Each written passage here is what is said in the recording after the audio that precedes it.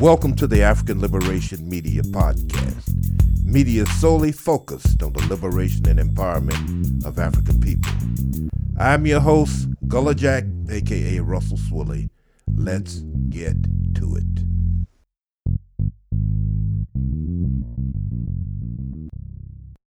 This is Gullah Jack. I'm here with Tahira Macaru and Brother Amos. Very briefly, the Ahmaud Arbery situation, where we have a situation where the McMichaels have been charged with felony murder, aggravated assault, false imprisonment.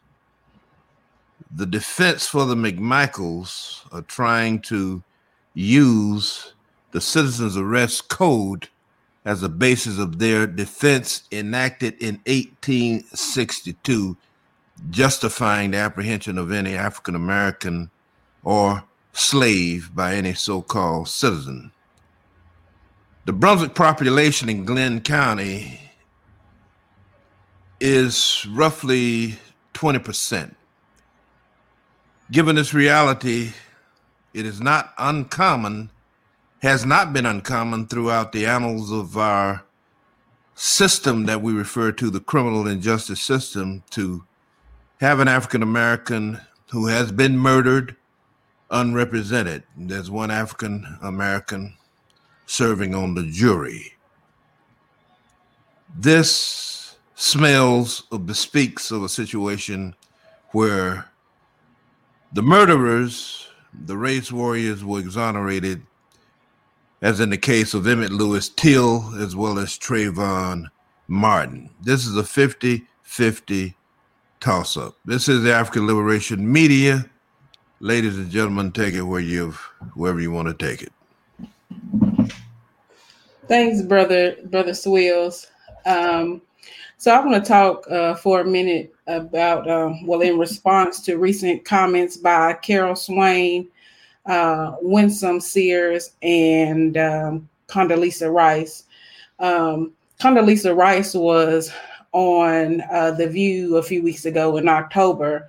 And I just want to first read her comments, some of her comments briefly. She said, "The American people are now concerned about what we call kitchen table issues. What happens to their kids in schools? One of the worries that I have about the way that we're talking about race is that it either seems so big that somehow white people now have to feel guilty for everything that happens in the past, or Black people have to feel disempowered by race." She says, "I would like Black kids to be completely empowered, to know that they are beautiful in their Blackness. But in order to do that, I don't have to make white kids feel bad for being white." She says, Black kids for a long time, for the way they were portrayed, the way their history was portrayed, it was second-class citizenship. And I want to note that she said their history and not our history. "I have no problem," she says, with people letting people know what happened. But let's remember, history is complex. But what do we do? What we don't do is make 7 and 10-year-olds feel that they are somehow bad because of the color of their skin. My parents never thought I was going to grow up in a world without prejudice. But they also told me that that's someone else's problem, not yours. You're going to overcome it, and you're going to be anything you want to be.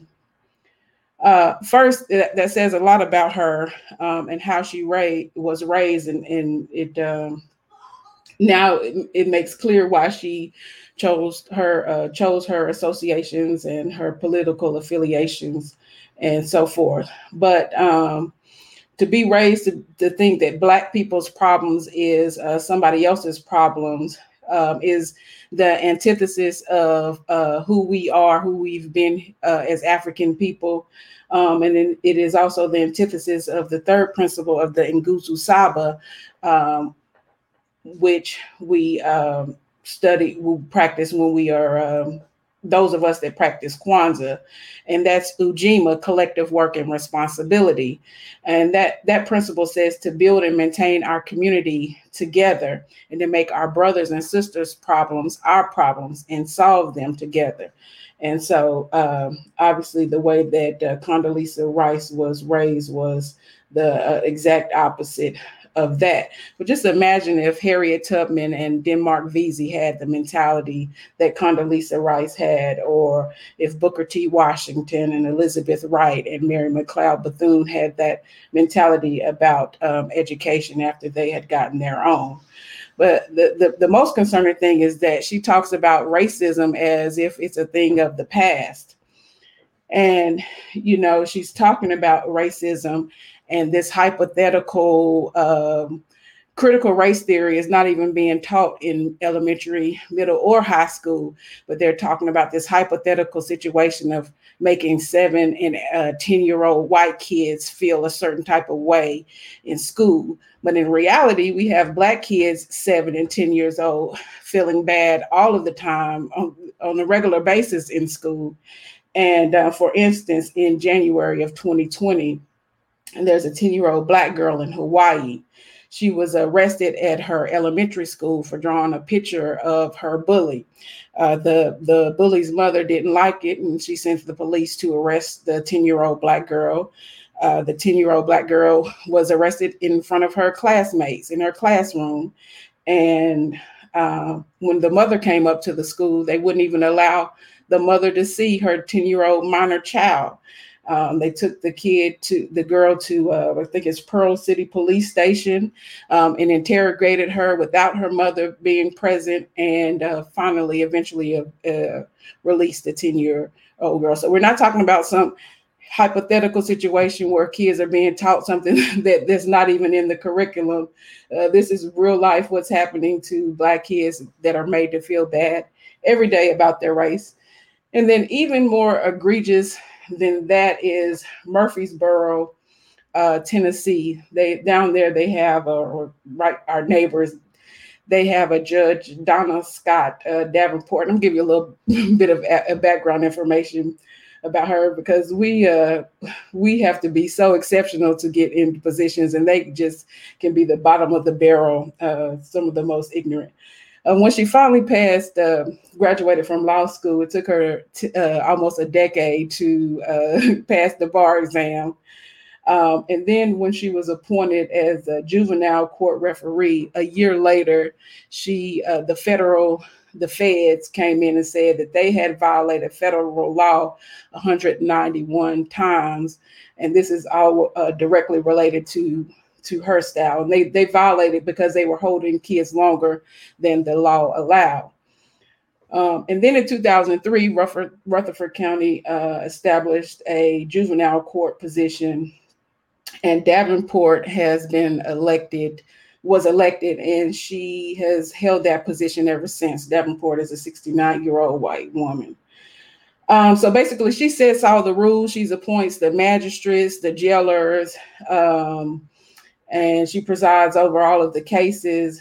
And just as a side note, the detention center at Rutherford County is a 2-tiered jail with 48 cells and 64 beds. It's a part of a big 20 plus million complex in Rutherford County. But anyway, where am I going with this? So a video shows up on YouTube in 2016, and it shows some kids at a park. There was a pickup basketball game, and you all know how the parks go.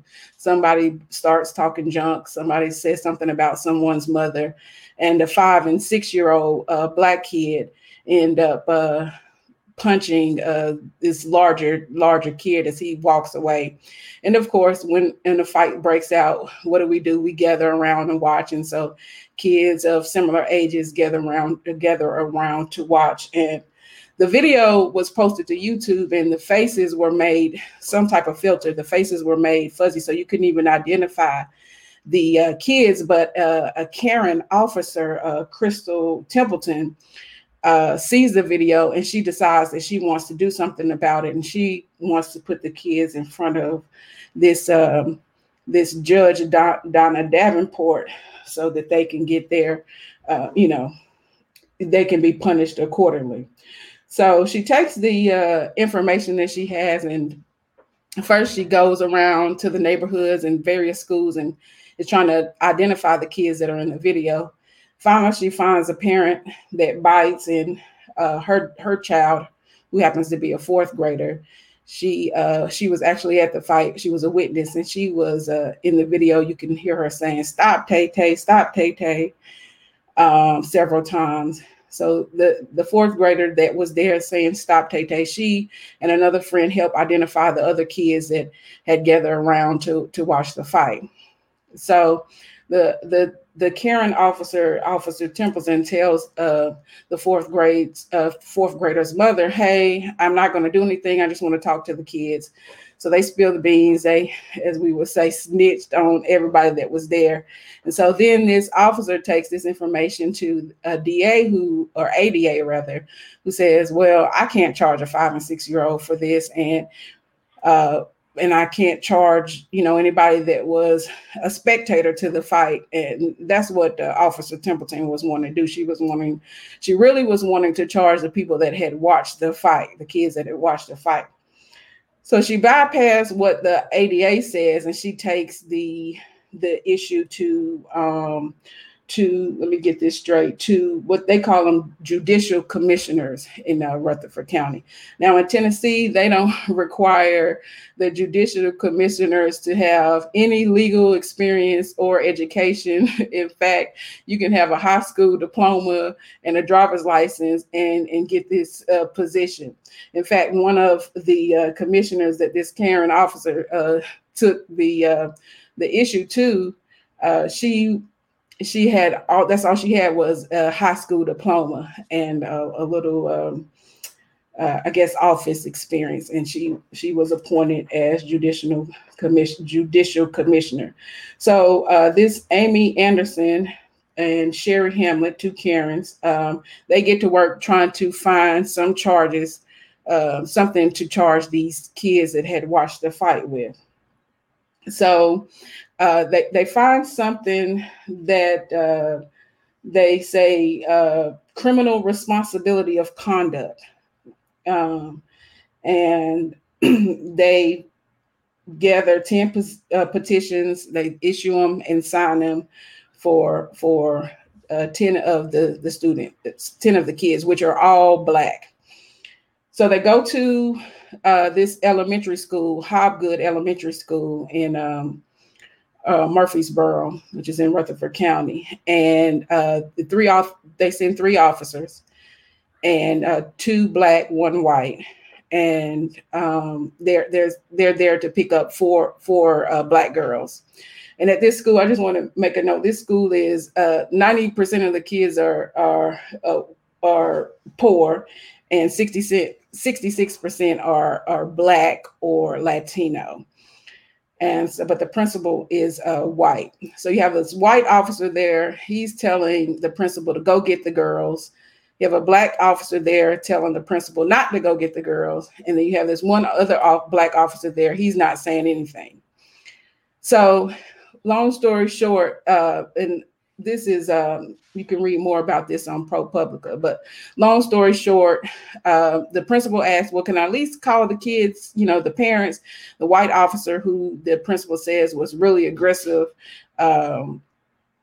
he says, "No, you can't call the parents." So she goes and gets the girls. She gets one 6th grader who tells the principal, these two other girls, they weren't even there to witness the fight. What are you getting them for? They grabbed 2 4th graders, one of them who's 10 years old. That's the one, they grabbed the 4th grader that actually had helped with the list of kids. And then they grab an 8-year-old 3rd grader. And this is all, pull them out of class. And this is all towards the end of the school day. And they handcuff the 6th grader. The white officer handcuffs the 6th grader and takes another 4th grader, and they go to the detention center. And then the Black officers take the other students to the to the detention center as well. And so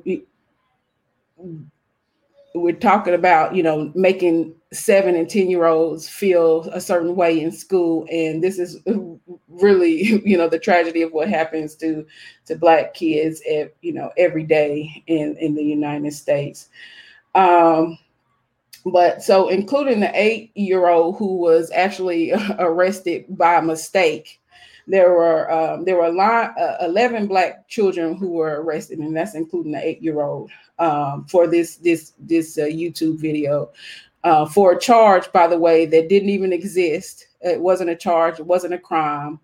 5 of the students were girls and 6 were boys. All of the girls were released after they went to the detention center. They were finally released. 2 of the boys were released and 4 of the boys were held.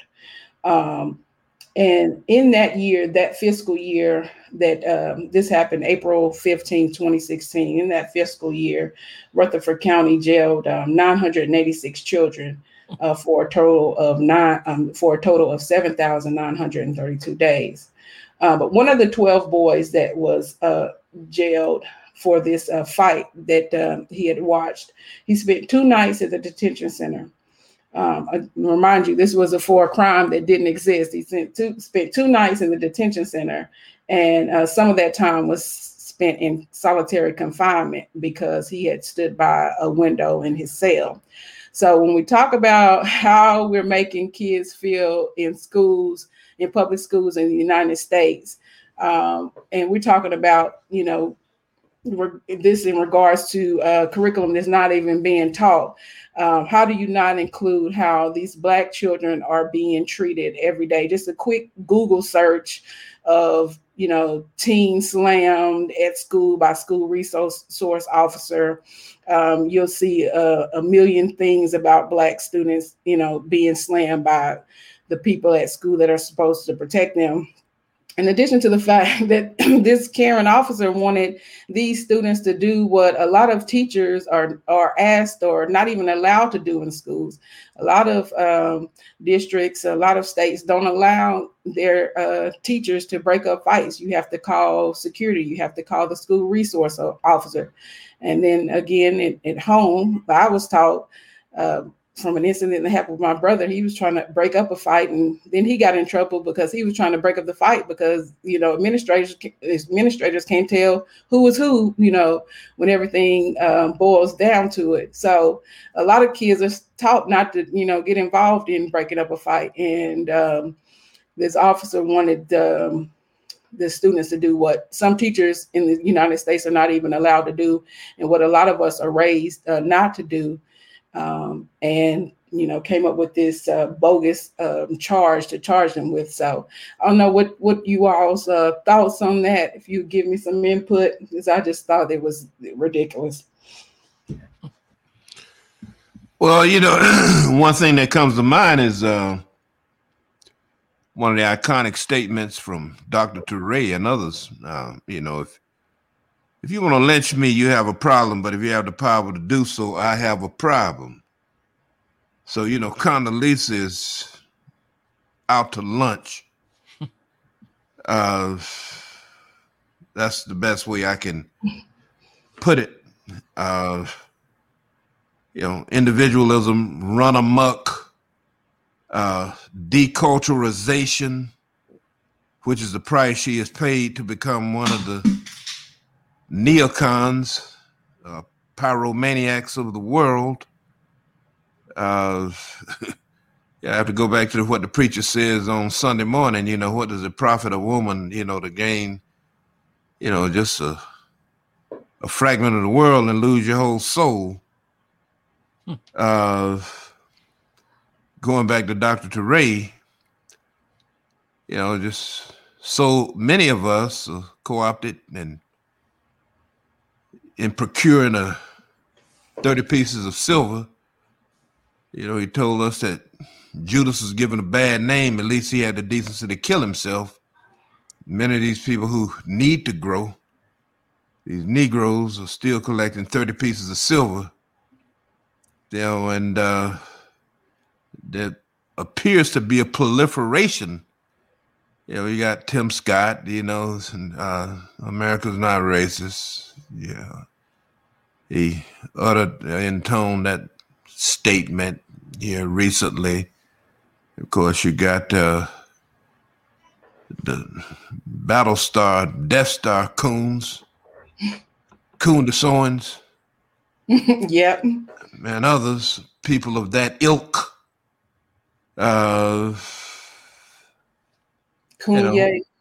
Kanye West, Death Star Coons. Another phrase in the nomenclatures is coondastic. Yes, one of the positive aspects of the English language. We can just make up words. They're not going to make them up for us. Like Amos Wilson said, we have to make up words. Appreciate your overtures, young lady. No problem. Yes, indeed. Well, you know what, they latched on to this phrase that I guarantee you 90% of them or better have no idea what they're talking about. In fact, they asked, I saw something, it might have been on the Black News Channel, which is surprisingly informative considering what was expected from J.C. Watts. But they were asking this guy, he was talking about he was opposed to critical race theory, and the reporter asked him what was critical race theory, and this guy was stumbling, fumbling, bumbling all over himself. Didn't have, well, I don't know exactly what it is, but I know it's wrong. And so, but what you really have, the educational system is dominated by white race theory. That's what they really are. I mean, that's the real issue. The real issue is white race theory and practice, as we can see from what is happening to these black children, in these schools. It doesn't matter if they are a majority of the students in the schools or not. So when you have a country constructed on a foundation of lies, anything that poses a threat to those lies is a matter of life and death for them. So that's why you see this type of behavior. And of course, they can always find the people like Dr. Rice and Dr. Swain, educated at Princeton, formerly taught at Vanderbilt, native of Virginia, who seems to have difficulty with the English language, pronouncing parents or something to that effect. And then this latest AR-15 carrying former Marine Lieutenant Governor that they just elected in Virginia, Ms. Sears. So, hey, listen, just like they hired Skip Gates to attack the African Synod movement back in the 1990s, when Asa Hilliard and Dr. Clark and others were trying to get the African Synod education included in the public school curriculum. They trotted out Skip Gates to attack the African Synod movement, and now they have the Condoleezza Rices and the Carol Swains to do the same thing. So all we can say is that it's the trough of white supremacy is busy. It's a busy feeding spot, on both sides, the left side, the right side, whoever's in the middle. They're all feeding from the trough of white supremacy because they have a vested interest in maintaining the American empire.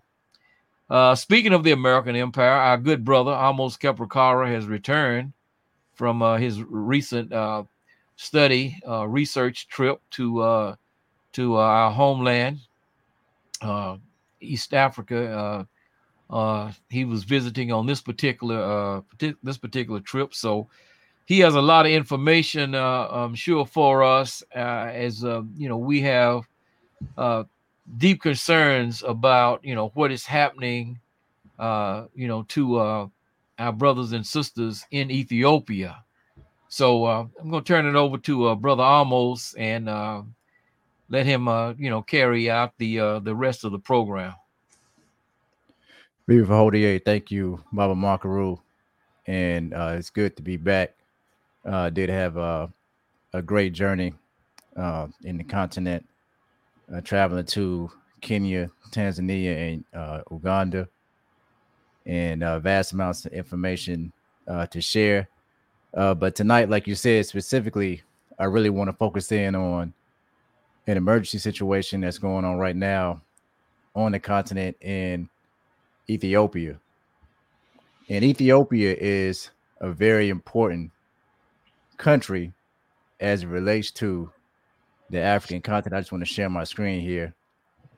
The reason being is that Ethiopia represents African resistance. Ethiopia represents Africa fighting to maintain sovereignty. This map that you're looking at right here is a map from 1914. And if anyone knows anything about the Scramble for Africa or the Berlin Conference, which took place in 1884, these European nations pretty much colonized and decided which territories that they were going to take for themselves on the African continent. So if you look here, you can see the French pretty much took control of the majority of West Africa. The British controlled the majority of Eastern Africa. The Germans took what they could. The Spanish took what they could. The Italians took what they could. And the Belgians, all they needed was the Congo, because that was the golden prize where the vast majority of resources exist. And the Dutch still got in where they could fit in the rape and the exploitation and underdevelopment of Africa. And this is what you see primarily still in existence through neocolonialism today. But as you can see on this map here, in 1914, there were two areas or two countries in Africa primarily that were not controlled by European imperialism, and that was Liberia on the western coast of Africa, and on the east coast of Africa, Ethiopia. And when we look back and we look into currently the Ethiopian people and culture that still exists in Ethiopia, we can see that because colonization never fully took place, the maintaining of African culture was able to stay intact primarily due to this fact. Now, many of us here in the diaspora, we are into various parts of African culture, African spirituality, and even in certain parts of the continent, this is still practiced through various ethnic groups. But many of the ethnic groups are modernized, which means they operate under some form of modern constraints, whether that's the acceptance of modern currencies, speaking modern languages, or languages that were forced on them due to colonialism. But in Ethiopia, when you go amongst certain ethnic groups that still exist in the southern part of Ethiopia, like in the Omo Valley, you have people like the Mercy or the Hammer, people like the Suri, who their culture is still intact for thousands of years due to not being colonized, and they are not modernized. Some of these ethnic groups, if you approach them with money, they'll slap your hand away because they are not living in the same world under the same conditions of other African people that have been colonized in other places on the continent. So when we go back and we look at the struggle to maintain this sovereignty in Ethiopia, we can go back to the first Italian and Ethiopian War, which took place in 1895 through 1896. And this disagreement, which took place between Emperor Menelik II over a treaty called the Treaty of Uchali. In this treaty, in Article 17, there were two interpretations that were given on this treaty, because this treaty was written in Amharic and it was also written in Italian. The Italians did not know that Emperor Menelik could understand Italian. So they did what Europeans normally do. They practiced lies and deceit. And in doing so, they wrote two separate meanings for the treaty in Amharic versus in Italian. And we look here, it says in the Amharic version of the treaty, Article 17 states that His Majesty the King of Ethiopia can use the government of His Majesty the King of Italy for all treatments that did business with other powers or governments. According to this version, the Emperor of Ethiopia is granted a choice and is not mandated to use the Italian government to conduct foreign relations. The Italian version, however, on the other hand, stated that Ethiopia was obliged to conduct all foreign affairs to Italian authorities, in effect making Ethiopia an Italian protectorate. So this was the difference. And in October 1889, the Italians informed all of the other European governments that Ethiopia was now an Italian protectorate because of this Treaty of Wuchale, and therefore the other European nations could not conduct diplomatic relations with Ethiopia, with the exceptions of the Ottoman Empire, which still maintained its claim to Eritrea, and Russia, which disliked the idea of an Orthodox nation being subjugated to a Roman Catholic nation. So here we see Russia on the right side of history once again. But it goes on to say all of the European powers accepted the Italian claim to a protectorate. So this caused this war and confrontation to take place, because here you can see above Ethiopia, you see Eritrea, and the Italians were in control primarily of Eritrea and Somalia. Okay, so in Eritrea, the Italians got assistance from many of the Eritreans who participated in war against Ethiopia, and these were known as Askari soldiers. So just like today, you always have, Negro or black conspirators that will assist Europeans and act as a European lapdog to fight against their own African brothers and sisters for the betterment of the European. But this was a failed attempt. And at the Battle of Adwa, the Ethiopians, even though they were vastly outnumbered, destroyed the Italians and pretty much won this war between Ethiopia and Italy and maintained Ethiopia's sovereignty, and was able to keep this sovereignty up until at least the 1930s, until the Second Italian-Ethiopian War during the time of Emperor Haile Selassie and the Prime Minister of Italy at the time, Benito Mussolini. So if you look at this map here, during this time with the Italian control of Eritrea and Somalia, the Italians realized that they would not be able to beat the Ethiopians in hand-to-hand combat on the ground. So they resulted in using illegal war tactics like dropping mustard gas on innocent civilians all throughout the country of Ethiopia to weaken the Ethiopian military and help them to win this battle and win this war, the second war against Ethiopia. But even in winning this war, there were still several countries who did not accept Italian sovereignty over Ethiopia. Now, when we look at this second Italian war, it's important for us to point out this fact that Ethiopia has always been a very important country to African people in the diaspora. Whether that's looking at Ethiopia from a biblical perspective, for the people who follow the Bible, and they look at Ethiopia as being where the original Garden of Eden was, or from a independence perspective of Ethiopia representing the independence of Africa. So there were many African Americans during this time in the Second Ethiopian and Italian War that wanted to go and enlist in the Ethiopian army to fight against the Italians. And there were rules that existed at this time, according to the United States Constitution, that basically stated that if you went and you fought for another country in another war, that you could lose your U.S. citizenship. But even still, many people didn't care. They said, we being treated badly over here anyway, so why not go and fight for a country that we have a patriotic attachment to?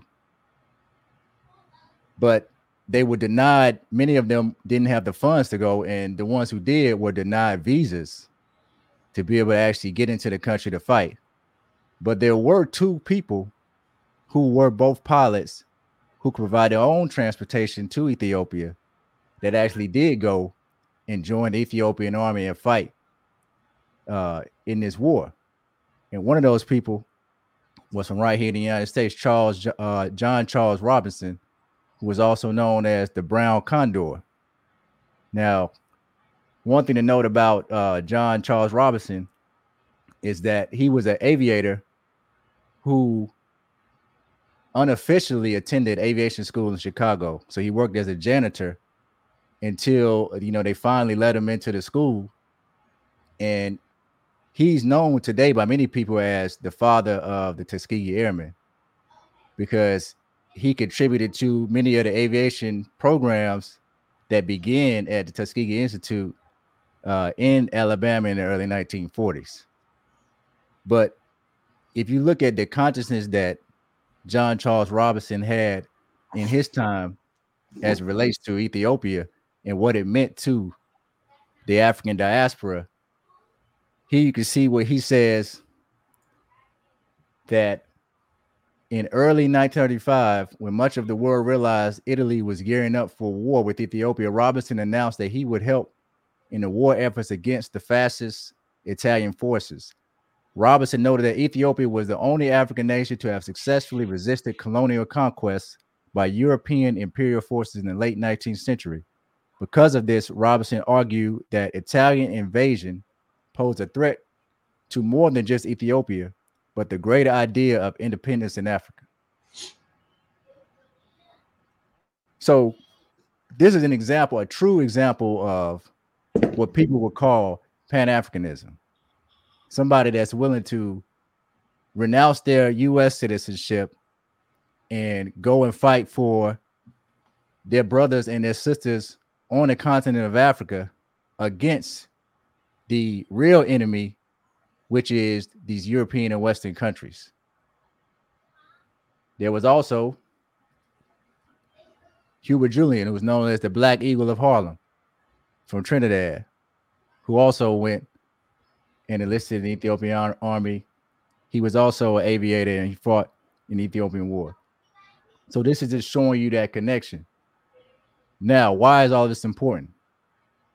When we look at the situation that's going on today, Abiy Ahmed is currently the prime minister of Ethiopia.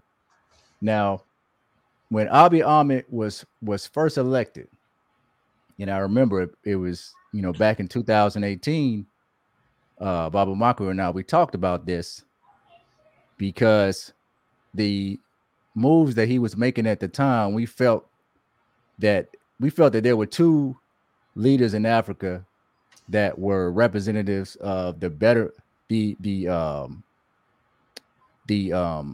best conditions for African people, I should say. One being John Magufuli of Tanzania, and John Magufuli. We put people on to John Magufuli primarily before a lot of people even knew who he was or even knew what he stood for. We were talking about John Magufuli because we believe that he was the best leader that existed on the African continent, because he represented a true African nationalist who was against corruption, who loved African people, and who knew that neocolonialism was an issue and put policies in place that were for the betterment of his people. So in comes Abiy Ahmed, and originally the talks around the world were positive. when Abiy Ahmed took office. So here you can see, even on CNN, this article that's talking about Ethiopians believing that Abiy Ahmed is the prophet that's coming to bring, not only peace, but opportunity to many of the Ethiopian people. He even won a Nobel Peace Prize for his role in ending pretty much a 20-year war between Ethiopia and Eritrea. And one of the things that he did, if you look at this area here called Batmi in Ethiopia, this is a border that originally Eritrea and Ethiopia were in conflict over. And Abiy Ahmed surrendered this area to Eritrea and met with Eritrean leaders, which led to them coming to an agreement and developing a peace deal. So the prospect of Abiy Ahmed amongst many people around the world, even including Western leaders, was positive, because they believed that not only would he bring peace, but they believed that he still could be controlled. So we go forward and we look at some of the things that he did. Now, this is not me saying that I agree with everything that Abiy Ahmed did or does. That's not what this is about. But when we look at what he did, he established a peace treaty between Ethiopia and Eritrea. He pardoned over 7,600 political prisoners. So there's been this long, conflict that has been going on in the country. And you do have the Tigray, who have pretty much predominantly been running Ethiopia for a very long time. But, he freed those political prisoners. He privatized some state-owned enterprises, which basically means that he allowed investors to come in, even some foreign investors, to come in and have shares in some of state-owned enterprises like, Ethiopian Airlines, for example. The government still owned the majority of the shares, so they would still have control over the decision-making and the vast control of the revenue. But he opened the country up in order to provide more opportunity. He's working to establish the Ethiopian Stock Exchange. So Ethiopia is one of the biggest countries in the world, or the biggest country in the world, and the most populated country in the world that doesn't have a stock exchange. And there are other countries in Africa that have a stock exchange, like Nigeria and many other countries that have this. He expanded Ethiopia's port access. So in Djibouti, in Somalia, and in certain places in Eritrea, he expanded Ethiopia's port access because Ethiopia is a landlocked country.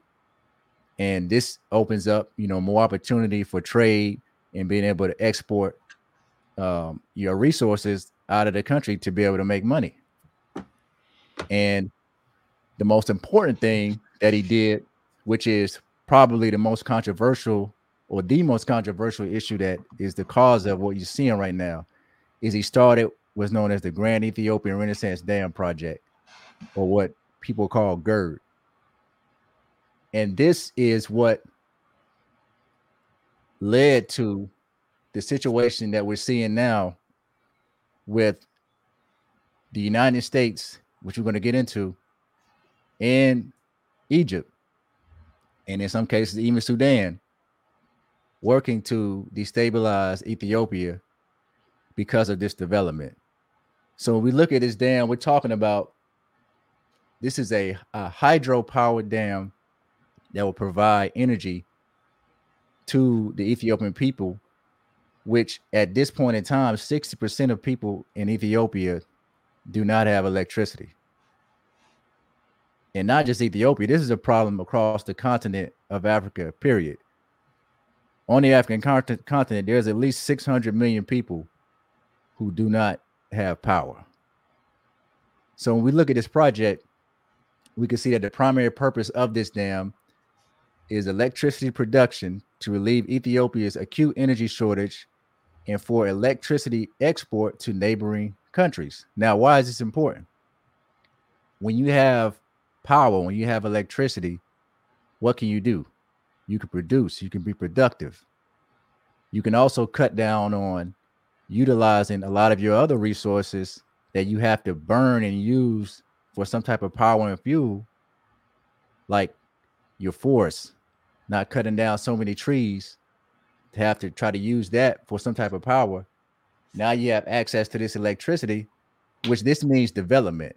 Okay, you give people power, now you have the ability to continue to grow. And then also, when you can export this power to neighboring countries, you can bring in revenue while at the same time helping your neighboring countries. So we look at the countries around Ethiopia, we can see you have Kenya, which has power shortage issues, Somalia, Djibouti, Eritrea, and even Sudan. So this is not only solving a problem for Ethiopian people, but it's also solving a problem for other countries and other peoples on the African continent, which leads to more development. So this is the primary reason that Western countries fear the full development of this damn project and really want the Egyptians and the Ethiopians to go to war over this dam so that Egypt can potentially destroy it for this particular reason. Here it says that with the planned installed capacity of 6.45 gigawatts, the dam will be the largest hydroelectric power plant in Africa when completed, as well as the 7th largest in the world. So once again, Ethiopia developing this dam empowers them by empowering and giving power to their people. And the other things that Abiy Ahmed is doing in the country leads more to more opportunity for development in the country. And this is not something that Europeans are willing to accept, because in order for them to continue to profit and maximize their profit, they have to keep Africa underdeveloped. So I'm going to play a short clip going into the importance of this dam and also showing you why these European nations have a problem with it.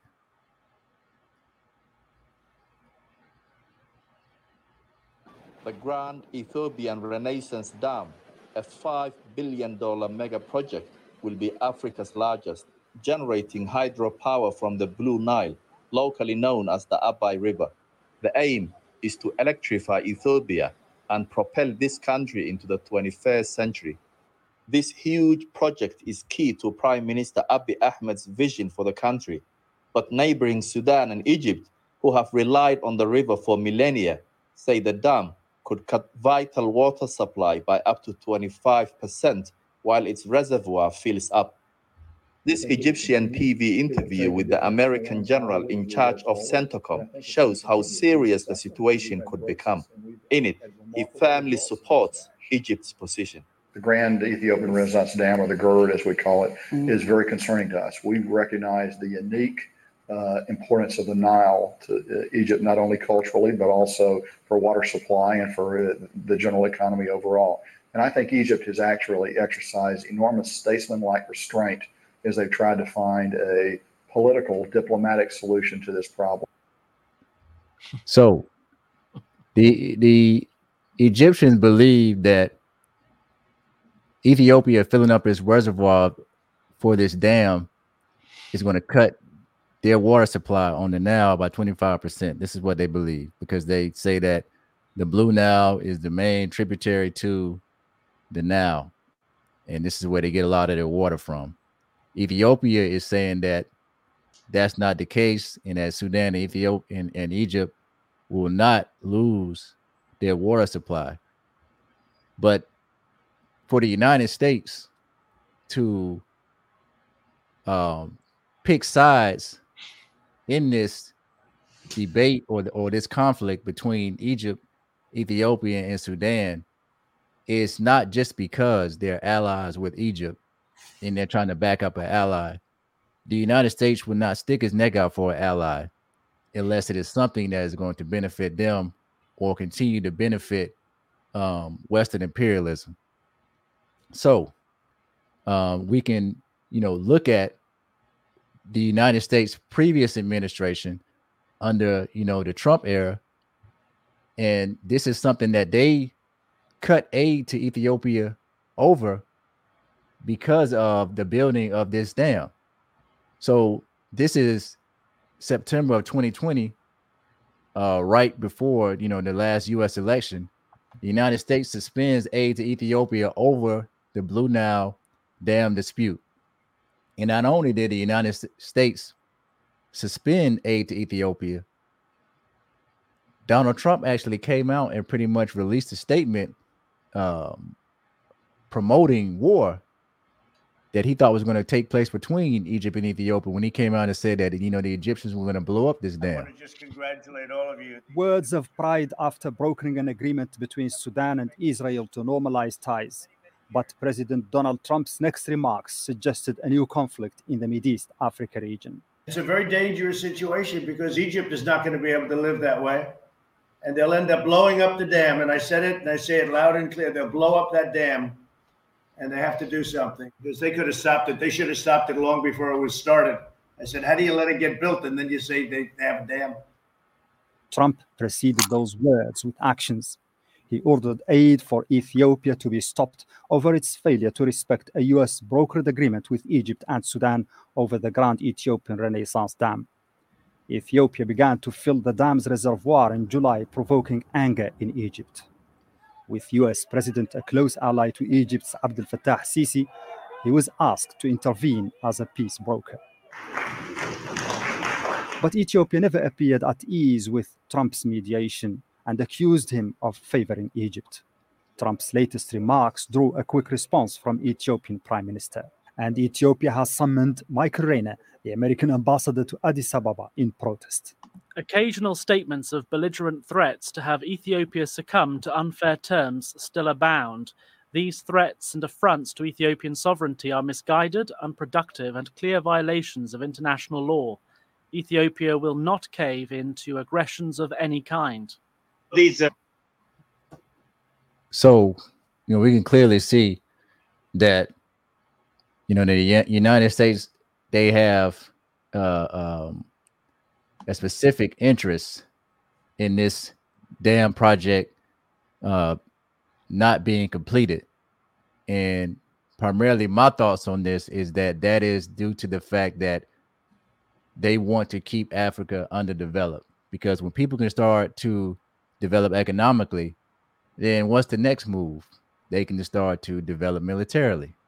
And if they start to develop militarily, then they can begin to protect not only themselves, but also protect other countries in Africa. For example, Ethiopia right now, Ethiopian Airlines is the major airline on the African continent.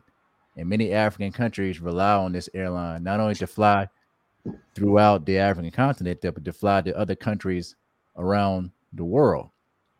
So the same way that this airline is used by multiple African countries for travel, when one African country can develop a strong military and you develop the concept of a United States of Africa, not from a cultural standpoint, but from a structural standpoint, in African countries dropping their ethnic differences and coming together and unifying and creating a system that will prohibit things from happening, like military coups and other, destabilization attempts from happening, then you become stronger as a continent. But that's a whole nother discussion that we'll have to go into.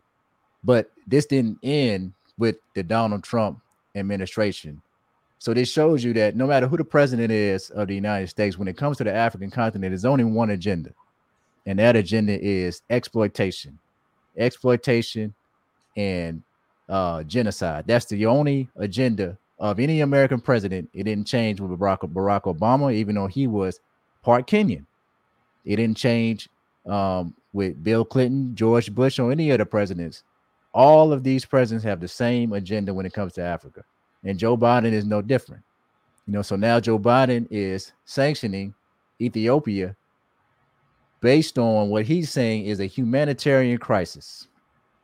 So when we look at the words of Joe Biden, he says that the ongoing conflict in northern Ethiopia is a tragedy causing immense human suffering and threatens the unity of the Ethiopian state. Nearly 1 million people are living in famine-like conditions, and millions more face acute food insecurity as a direct consequence of the violence. Humanitarian workers have been blocked, harassed, and killed. I'm appalled by the reports of mass murder, rape, and other sexual violence that terrorize civilian populations. Now, you can go on the whitehouse.gov and read this full statement by Joe Biden where he's sanctioning certain members of the Ethiopian government. But if sanctioning Ethiopia, if the criteria for sanctioning Ethiopia is based upon the humanitarian crisis, then why are there no sanctions on Indonesia over the crisis that's been happening for years on the people of West Papua and the genocide that's being committed amongst these people? Thousands of people losing their lives every day. And the United States still has trade deals and still looks at Indonesia as a working partner because of their access to the South China Sea. So why are they not being sanctioned, but Ethiopia is being sanctioned? Because under the eyes of the European, it's never about genocide. They can care less if black people get killed. Now, if this was a Northern African country where there was some whites and there was some genocide happening, then yeah, they might just go in there just because it's a humanitarian crisis. But when it comes to black people, sub-Saharan, black African people, they don't care about black people dying. Matter of fact, their goal is for the African continent to be depopulated. And they've stated this, so we don't even have to go into that. But in saying all of this, it shows you that their agenda is not about that. Their agenda is about economic exploitation and economic gain. And then thirdly, genocide. So they know that Ethiopia represents sovereignty, development, and independence. If we look at the Indonesian relations between the United States, you can read this on the state's website. Now, this is the current relationship between these two countries, and it's in good standing. Even though people are being killed there every day, and it's still happening. So when I looked at President or Prime Minister, Abiy Ahmed's response to what's been happening, I think that he's doing an excellent job of jumping out on the forefront and controlling the narrative, because one of the things that they do in the media is they try to create or paint this picture of a place or a country or a people to demonize them so that people will be in acceptance of what's happening. There's no reason why black people in America shouldn't be outraged over the situation that they're trying to do in Ethiopia. So he released a tweet and he released other statements that we're going to, but one of the tweets he released where he said that Ethiopia, our beauty is in our unity. When we stand together, we can overcome anything. We stand on the shoulders of our ancestors that paid great sacrifices for us, and today we stand committed to laying a solid foundation for generations to come. May God bless Ethiopia. So what is he saying here? We talked about the Battle of Adwa. We talked about the Ethiopian-Italian War. We talked about the importance of what our ancestors did in Ethiopia to keep Ethiopia independent, free, and sovereign. And he's relating to that because he knows that it's a similar situation that they're dealing with right now. The people of Ethiopia have conflicts. We know this. There are some legitimate conflicts that are going on, but every country has conflicts. And it's up to the country and the people to deal with those conflicts, not for the United States, Egypt, Sudan, or anybody else to come in and try to deal with these conflicts. So at previous rallies that took place over the weekend, the Ethiopian government is telling the people, we're going to have to arm ourselves and defend ourselves and defend the country against people who they consider to be terrorists. Now, I don't know if many of you that's watching this on YouTube can look into the comments, but there's already these bot type of comments that are coming in on this YouTube page of, some pro-American or pro-Biden type of comments, which we know, they probably looked at the title of this video and in efforts to continue to push their propaganda. They have these bots that will function in their favor this way. But when you actually get on the ground and you talk to the people, the majority of the people are in support of the Prime Minister of Ethiopia. And once again, this is not me stating that I agree with everything that the Prime Minister has done or is doing. What I'm stating is that we cannot allow Joe Biden and the United States to destabilize the country for their own political gain, to try to implant a puppet leader that will then put an end to the damn project or do whatever they want to be done. So we look at the Tigray People's Liberation Front, or TPLF, who is supposedly advancing on the capital of Addis Ababa and who the Ethiopian military is currently at war with. I haven't spoken to anybody in TPLF, and I know that they may represent an agenda that they believe the Tigray people should have control over the government. But what they don't recognize is that by them working with Europeans and by them cutting deals with the European, they're just being used as a tool to destabilize the country to then work towards the advantage of America. And this is what we saw happen in Libya, where we saw these different rebel groups some of who were funded by the United States government work to destabilize Libya, ultimately overthrow and kill Muammar Gaddafi. And now look at the status of the country. It's never been the same. So here you can see, this is a statement that was released. The Ethiopian government on Tuesday declared a nationwide state of emergency and ordered the residents of Addis Ababa to prepare and defend their neighborhoods amid fears that the Tigrayan rebels were heading for the capital. And it goes on to say here, under the measures, several restrictions, which include a curfew, road closures, and searches of anyone suspected of collaborating with terror groups, will be imposed, according to the state-affiliated broadcaster Fana. So I also thought that it was important that that Abiy Ahmed and the Ethiopian government classified these rebel groups as terrorist groups, because in many cases, they're trying to demonize the government, but not pointing out the fact that this TPLF group is committing terrorist acts. If this were happening in the United States, if there was a rebel group in the United States that was advancing on the government, they would call those people terrorists. They would call those people anti-American or anti-government. And there wouldn't be any sanctions placed on the United States of America for dealing with a rebel group if this situation was to arise within the country. When the United States went through a civil war, who was able to sanction the United States because of that conflict? So the Ethiopian people should have the same sovereignty to deal with their own conflict.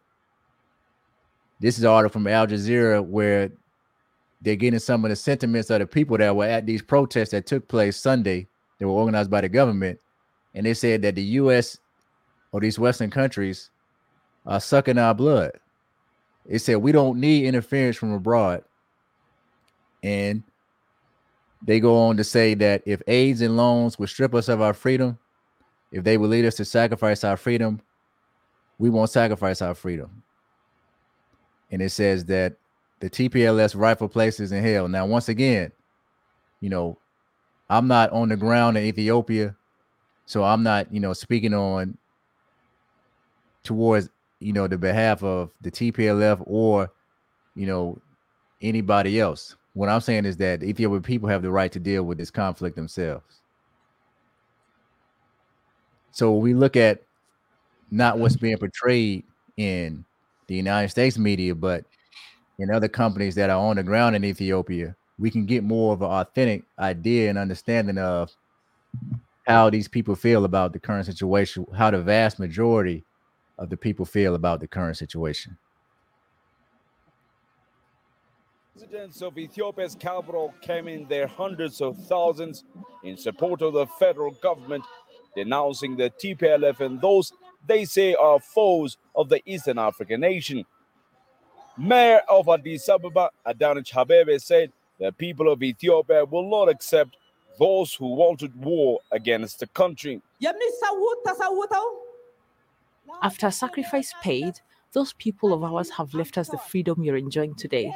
We can never have a drop of patience to tolerate those who attempt to take that freedom away from us. The TPLF junta, the terrorist group, has waged war on us at the time when we started a new era, forgetting the atrocities and crimes it has committed over the last 27 years. They will never succeed. Addressing the formation of a new coalition of parties that promised to topple the government by force, the mayor said Ethiopia and Ethiopians will not accept a puppet leadership. They were electing their leaders democratically, but they tell us we have to get their approval for us to form a government. They are even showing us their wish of putting on us a puppet government. That will never succeed and will never happen here.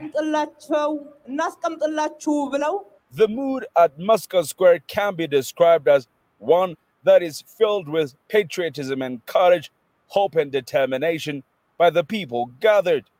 Meanwhile, war has continued on the north, and we have heard of serious battles in and around the cities of Dessa and Kombolcha, which were recently fell to the hands of the rebel force. Attempts for peace talks to begin also remain ongoing. Grumjara CGTN, Addis Ababa, Ethiopia. So I say all of that to say, once again, that here in the U.S., what we can do from abroad in the diaspora is support the Ethiopians against an American attempt or United States attempt to destabilize the country. They have to deal with the conflict that is going on.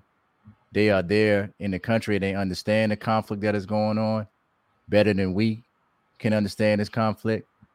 But what we can do is we can make our voices heard here.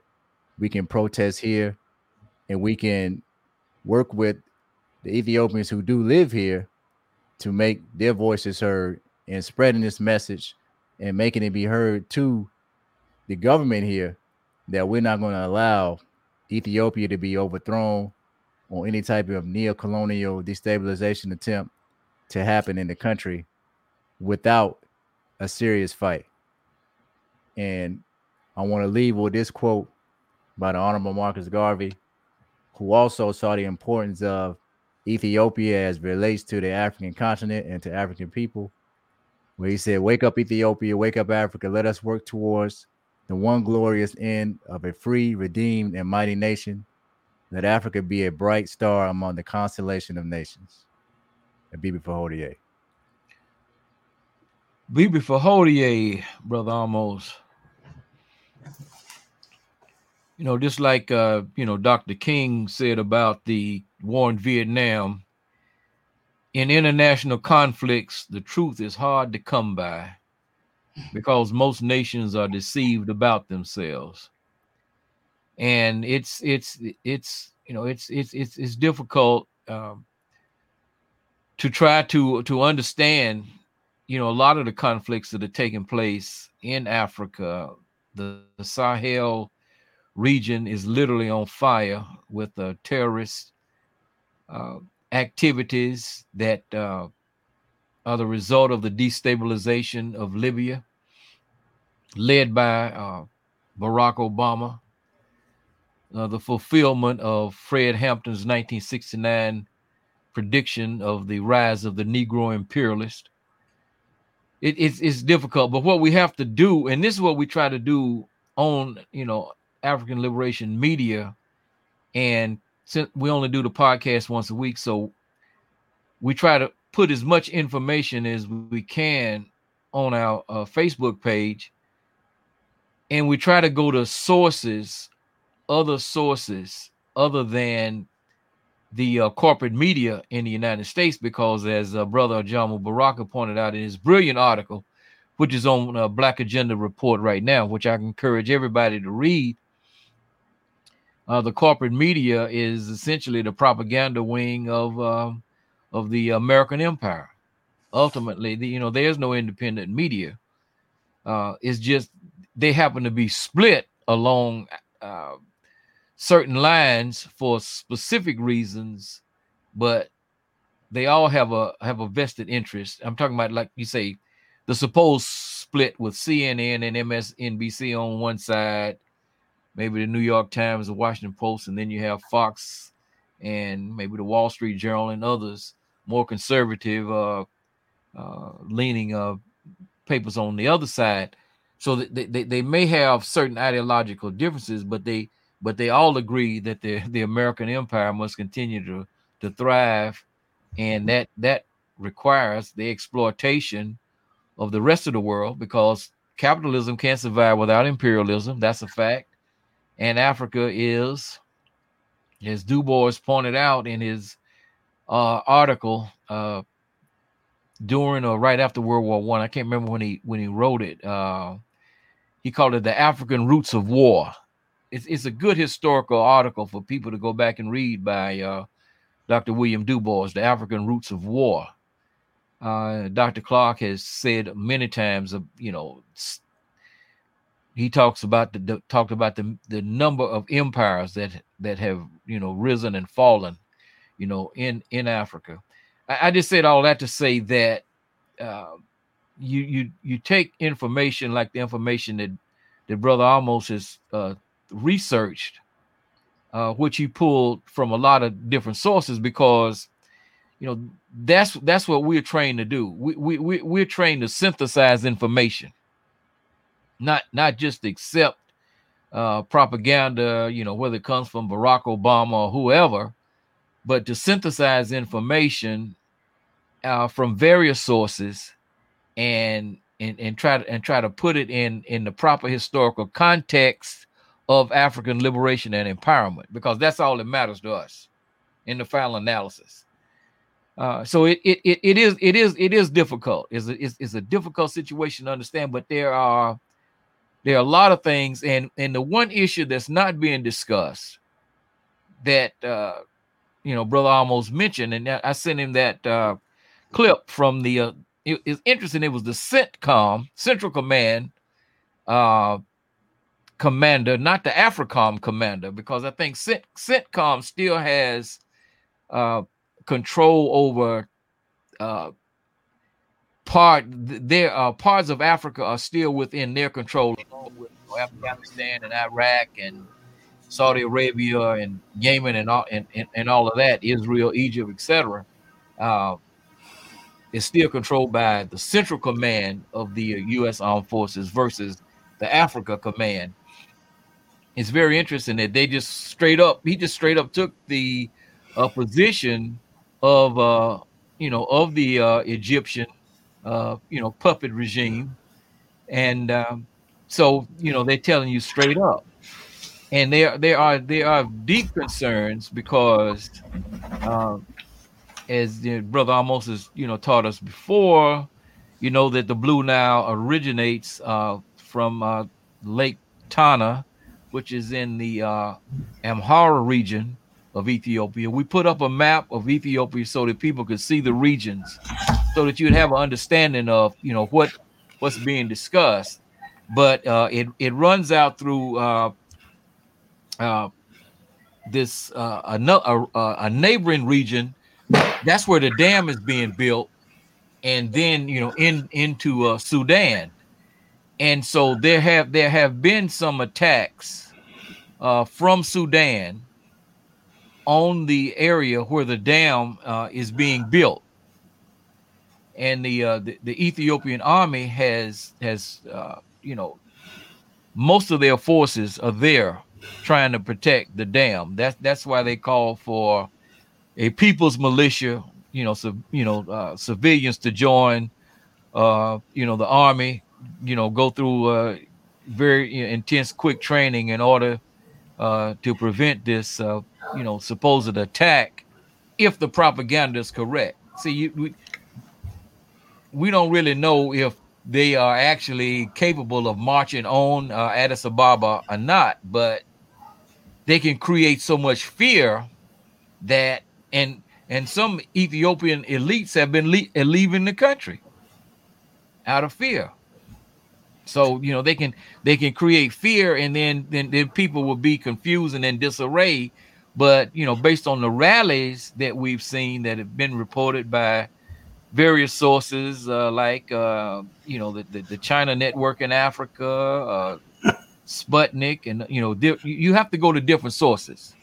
I mean, even other sources outside of the United States that come from imperialist powers or former colonial powers like France 24, even the BBC or the Guardian, Al Jazeera. You have to try to synthesize as much information as you can. There's a lot to be said about this, and we probably just have to continue discussion. But there's some things that are just appalling. One is the inaction of the African Union, which has its headquarters in Addis Ababa. I mean, they're sitting around playing Nero, just like they did when NATO attacked the sovereign government of Libya in 2011. Their silence is just, I mean, it's not just a silence, their failure to take any kind of action, because they can say anything, but what are you going to actually do to protect this government? Because you claim that, okay, just like the militia, the military people that engineered the coup in Guinea against a person who has to be regarded as a dictator because he was trying to amend the Constitution of Guinea to extend his term, but the African Union immediately condemned the coup, in Guinea. And so you see this kind of action. They didn't condemn the overthrow of Gaddafi. They won't recognize the government that is in place now in Guinea, military-led government, but they quickly recognize the puppets that overthrew Gaddafi and took control of Libya. I know I'm kind of rambling a little bit, but it's just it's a very complex situation, and you have to get information from a lot of different sources. The Tigray region, for example, is Ethiopia is a country of nearly 120 million people, or somewhere in that neighborhood, and the Tigray region has probably somewhere in the neighborhood of 7 to 8 million people. But what they have is about, according to some sources, up 250,000 battle-hardened warriors. Okay, because this is the group that overthrew a Marxist regime in 1991, and even though they are a small percentage of the population of Ethiopia, they were able to control the country for 27 years. Okay, so they are in fact proven fighters. Now we have to question. Okay, so Abiy Ahmed came to power. People finally rose up against the Tigray coalition that was ruling the country. They started protesting in 2016, and it led to the elections in 2018, which removed them from power. And as we started talking immediately about this, the first thing that we saw that was positive to us was when he signed the peace treaty, right, with Eritrea. I'm pronunciation, whatever. But that was a significant move because they had been at war for so long over territory. Okay. We saw that as a positive move. All along, there was this massive concern in Egypt and in Sudan about the flow of water from the Blue Nile. Okay, so the Blue Nile provides about 80 to 85% of the water when the two Niles come together, the White Nile and the Blue Nile, when they come together in Sudan. The Blue Nile provides about 80 to 85% of the water that flows north from Khartoum and dumps into the Mediterranean. And, the U.S. generals claiming, so much concern about, what the Nile has meant historically and culturally to Egypt. Well, first of all, it doesn't mean anything historically and culturally to the people who are running Egypt now, because they're not the people who started the world civilization that made, the country, Kemet, now Egypt, what it was. But, be that as it may, damn politics is, and I'm saying damn is in the Grand Renaissance damn. Damn politics is not being discussed in the media as one of the reasons for this conflict.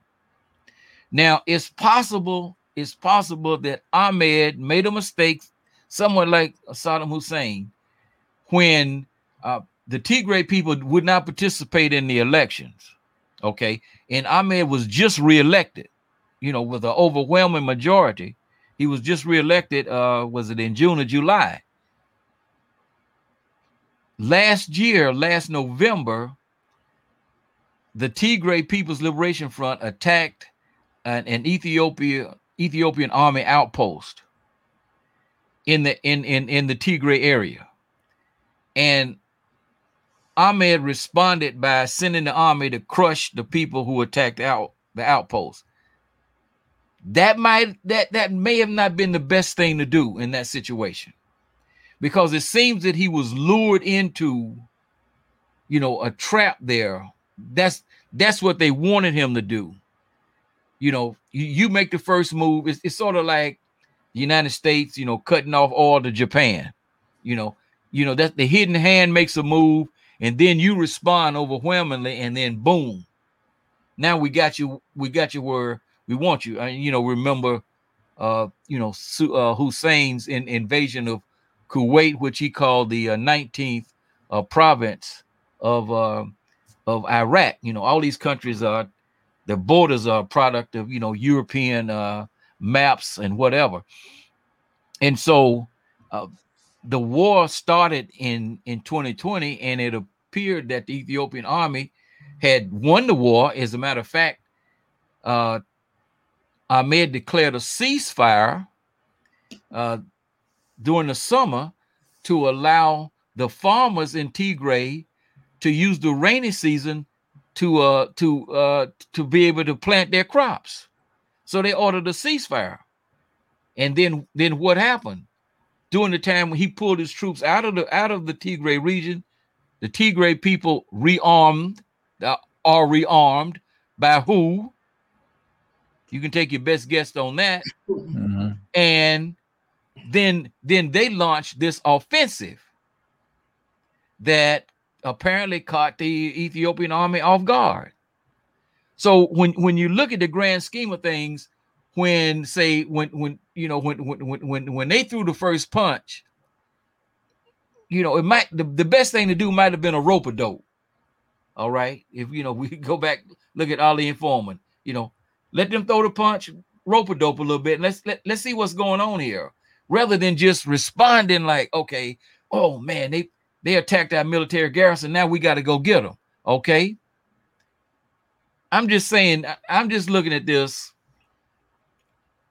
not being, I'm not trying to put the brother down or anything, but I'm saying that when we are in a situation, we have to think critically, because usually there are some geopolitical wheels turning, and most often they are being turned by the historical enemies of African people.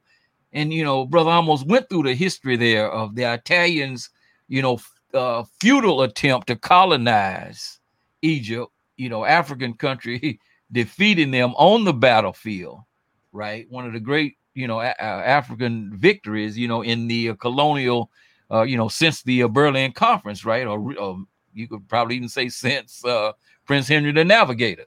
So, so these things are very complex. But what we do know is that our historical enemies have a vested interest in the continuing destabilization of Africa.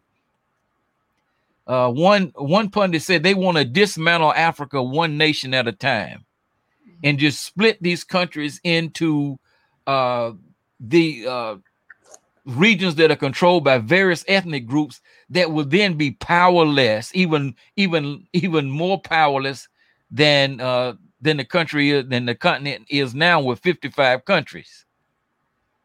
So I mean, you have the same thing taking place in Nigeria. Okay, it hasn't reached the scale that is reached in Ethiopia. How can you tell what outcome the United States wants? Okay,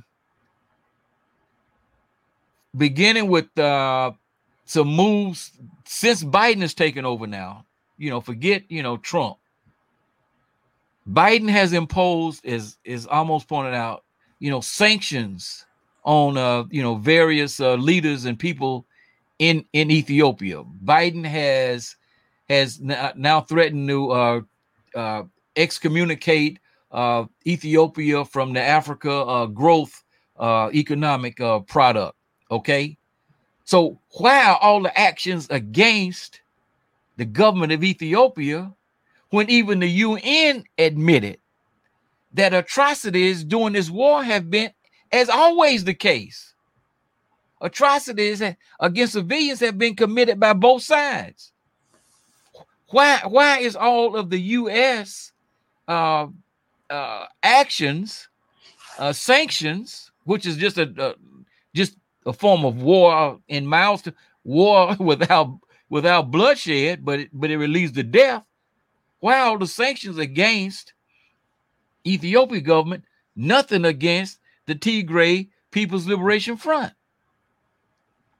That tells you right there the kind of outcome. The outcome they want is the same outcome they wanted in Libya in 2011, regime change. The same outcome they wanted for years in Zimbabwe against Robert Mugabe, regime change. Same outcome. This is what they want. We don't know what happened to John Magufuli, right? Mm-hmm. We don't know. All we know is that he transitioned to the spiritual world. So this is what you're dealing with. But see, if you think critically and synthesize information and go to various sources, then you can begin to understand. Okay, now we understand what's going on, even though we may not have a total understanding, a complete understanding. We can understand enough of it to know that what's taking place is against the best interests of those of us who want, the liberation and empowerment of African people. So, this is definitely a conversation that we should continue. But we really want almost, if he can, next week to give us his view, from the three countries that he traveled to. We know that while he was over there, there were terrorist attacks, in Uganda. We know that, there, some other things going on in Tanzania that just like flipped everything. You're going to bring Tony Blair in? Anybody that right now that's saying that Africa is on the come up is living in an illusion. Africa is on the verge of being recolonized. And P.L. Lumumba gave a speech. We talked about this. In the next 25 years, Africa will be colonized again. Right. So we got to get serious and get out of the fairy tale world and thinking that everything is going well and just continue to do the work to create the reality that we want, which is liberation, empowerment, sovereignty, independence. Exactly. Okay, any final words? Yeah, sure. It's it was a gentleman made a statement. We are the finest race in the world, and the more we inhabit the world, the better for everybody. This is from Cecil Rhodes, 1877. We're talking about the recolonization of Africa. Sadly, there is no coordinated Black movement to deal with these issues, regardless of political, religious, socioeconomic persuasion. As I listen to the brothers talk, I'm reminded of Malcolm X's Organization of African Unity, modeled after the OAAU. The question becomes, who do we fund in this liberation effort? I had another thought. Clearly, the European powers, they want the wealth and the strategic position, as Malcolm told us, and they'll make the enemy look like a friend and the friend look like the enemy in this attempt to destabilize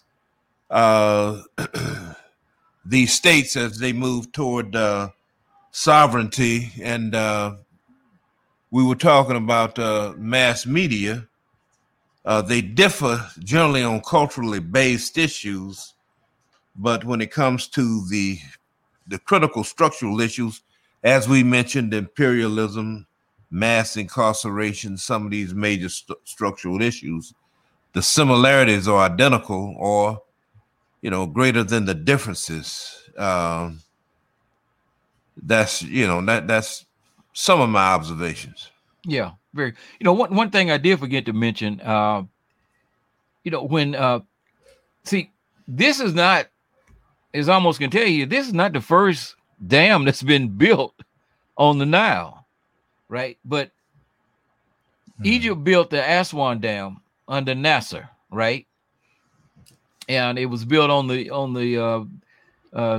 board. It was built actually in what would be Nubia, what we know as Nubia, right? Which is part of northern Sudan and southern Egypt. And the massive flooding destroyed numerous historical sites that was of critical importance to the history of African people, forced tens of thousands of Nubians to move, from their homeland. Essentially it just took their land and flooded it, to make, because, the dam makes there's a lake, you fill a reservoir, and Egypt did this because they needed hydroelectric power. Mm-hmm. Okay. And then Sudan built a dam to provide hydroelectric power for them. But Ethiopia can't build a dam to provide hydroelectric power for Ethiopia. You see the contradictions here. It's that's something else we could go into about, how all of this is playing out. But notice when you read these stories in the media, you see what you see is intense criticism of Prime Minister Abiy Ahmed. The criticism of the way he's running, his country, in the best interest of his people. That's what you see. This whole issue of this damn politics, the hidden hand that's manipulating things. Somebody had to fund this army.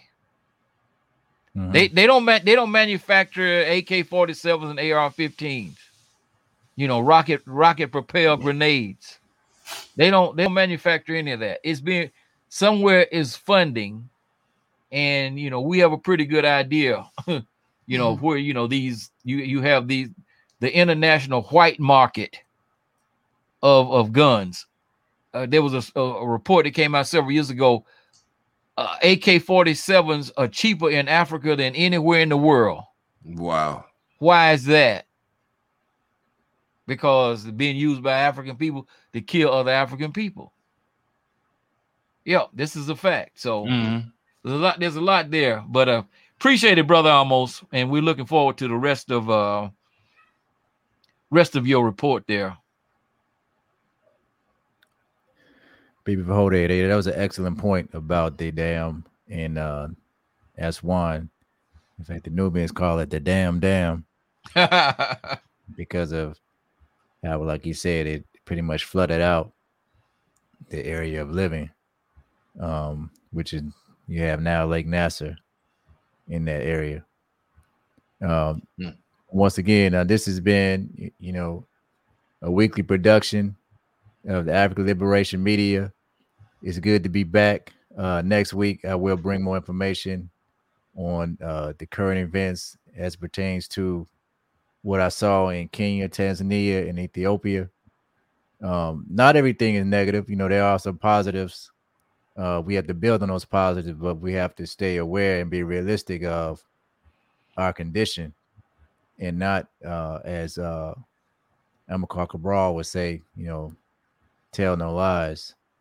We can't be fake about what's really going on. So again, brothers and sisters, thank you for joining. Tune into our show next week.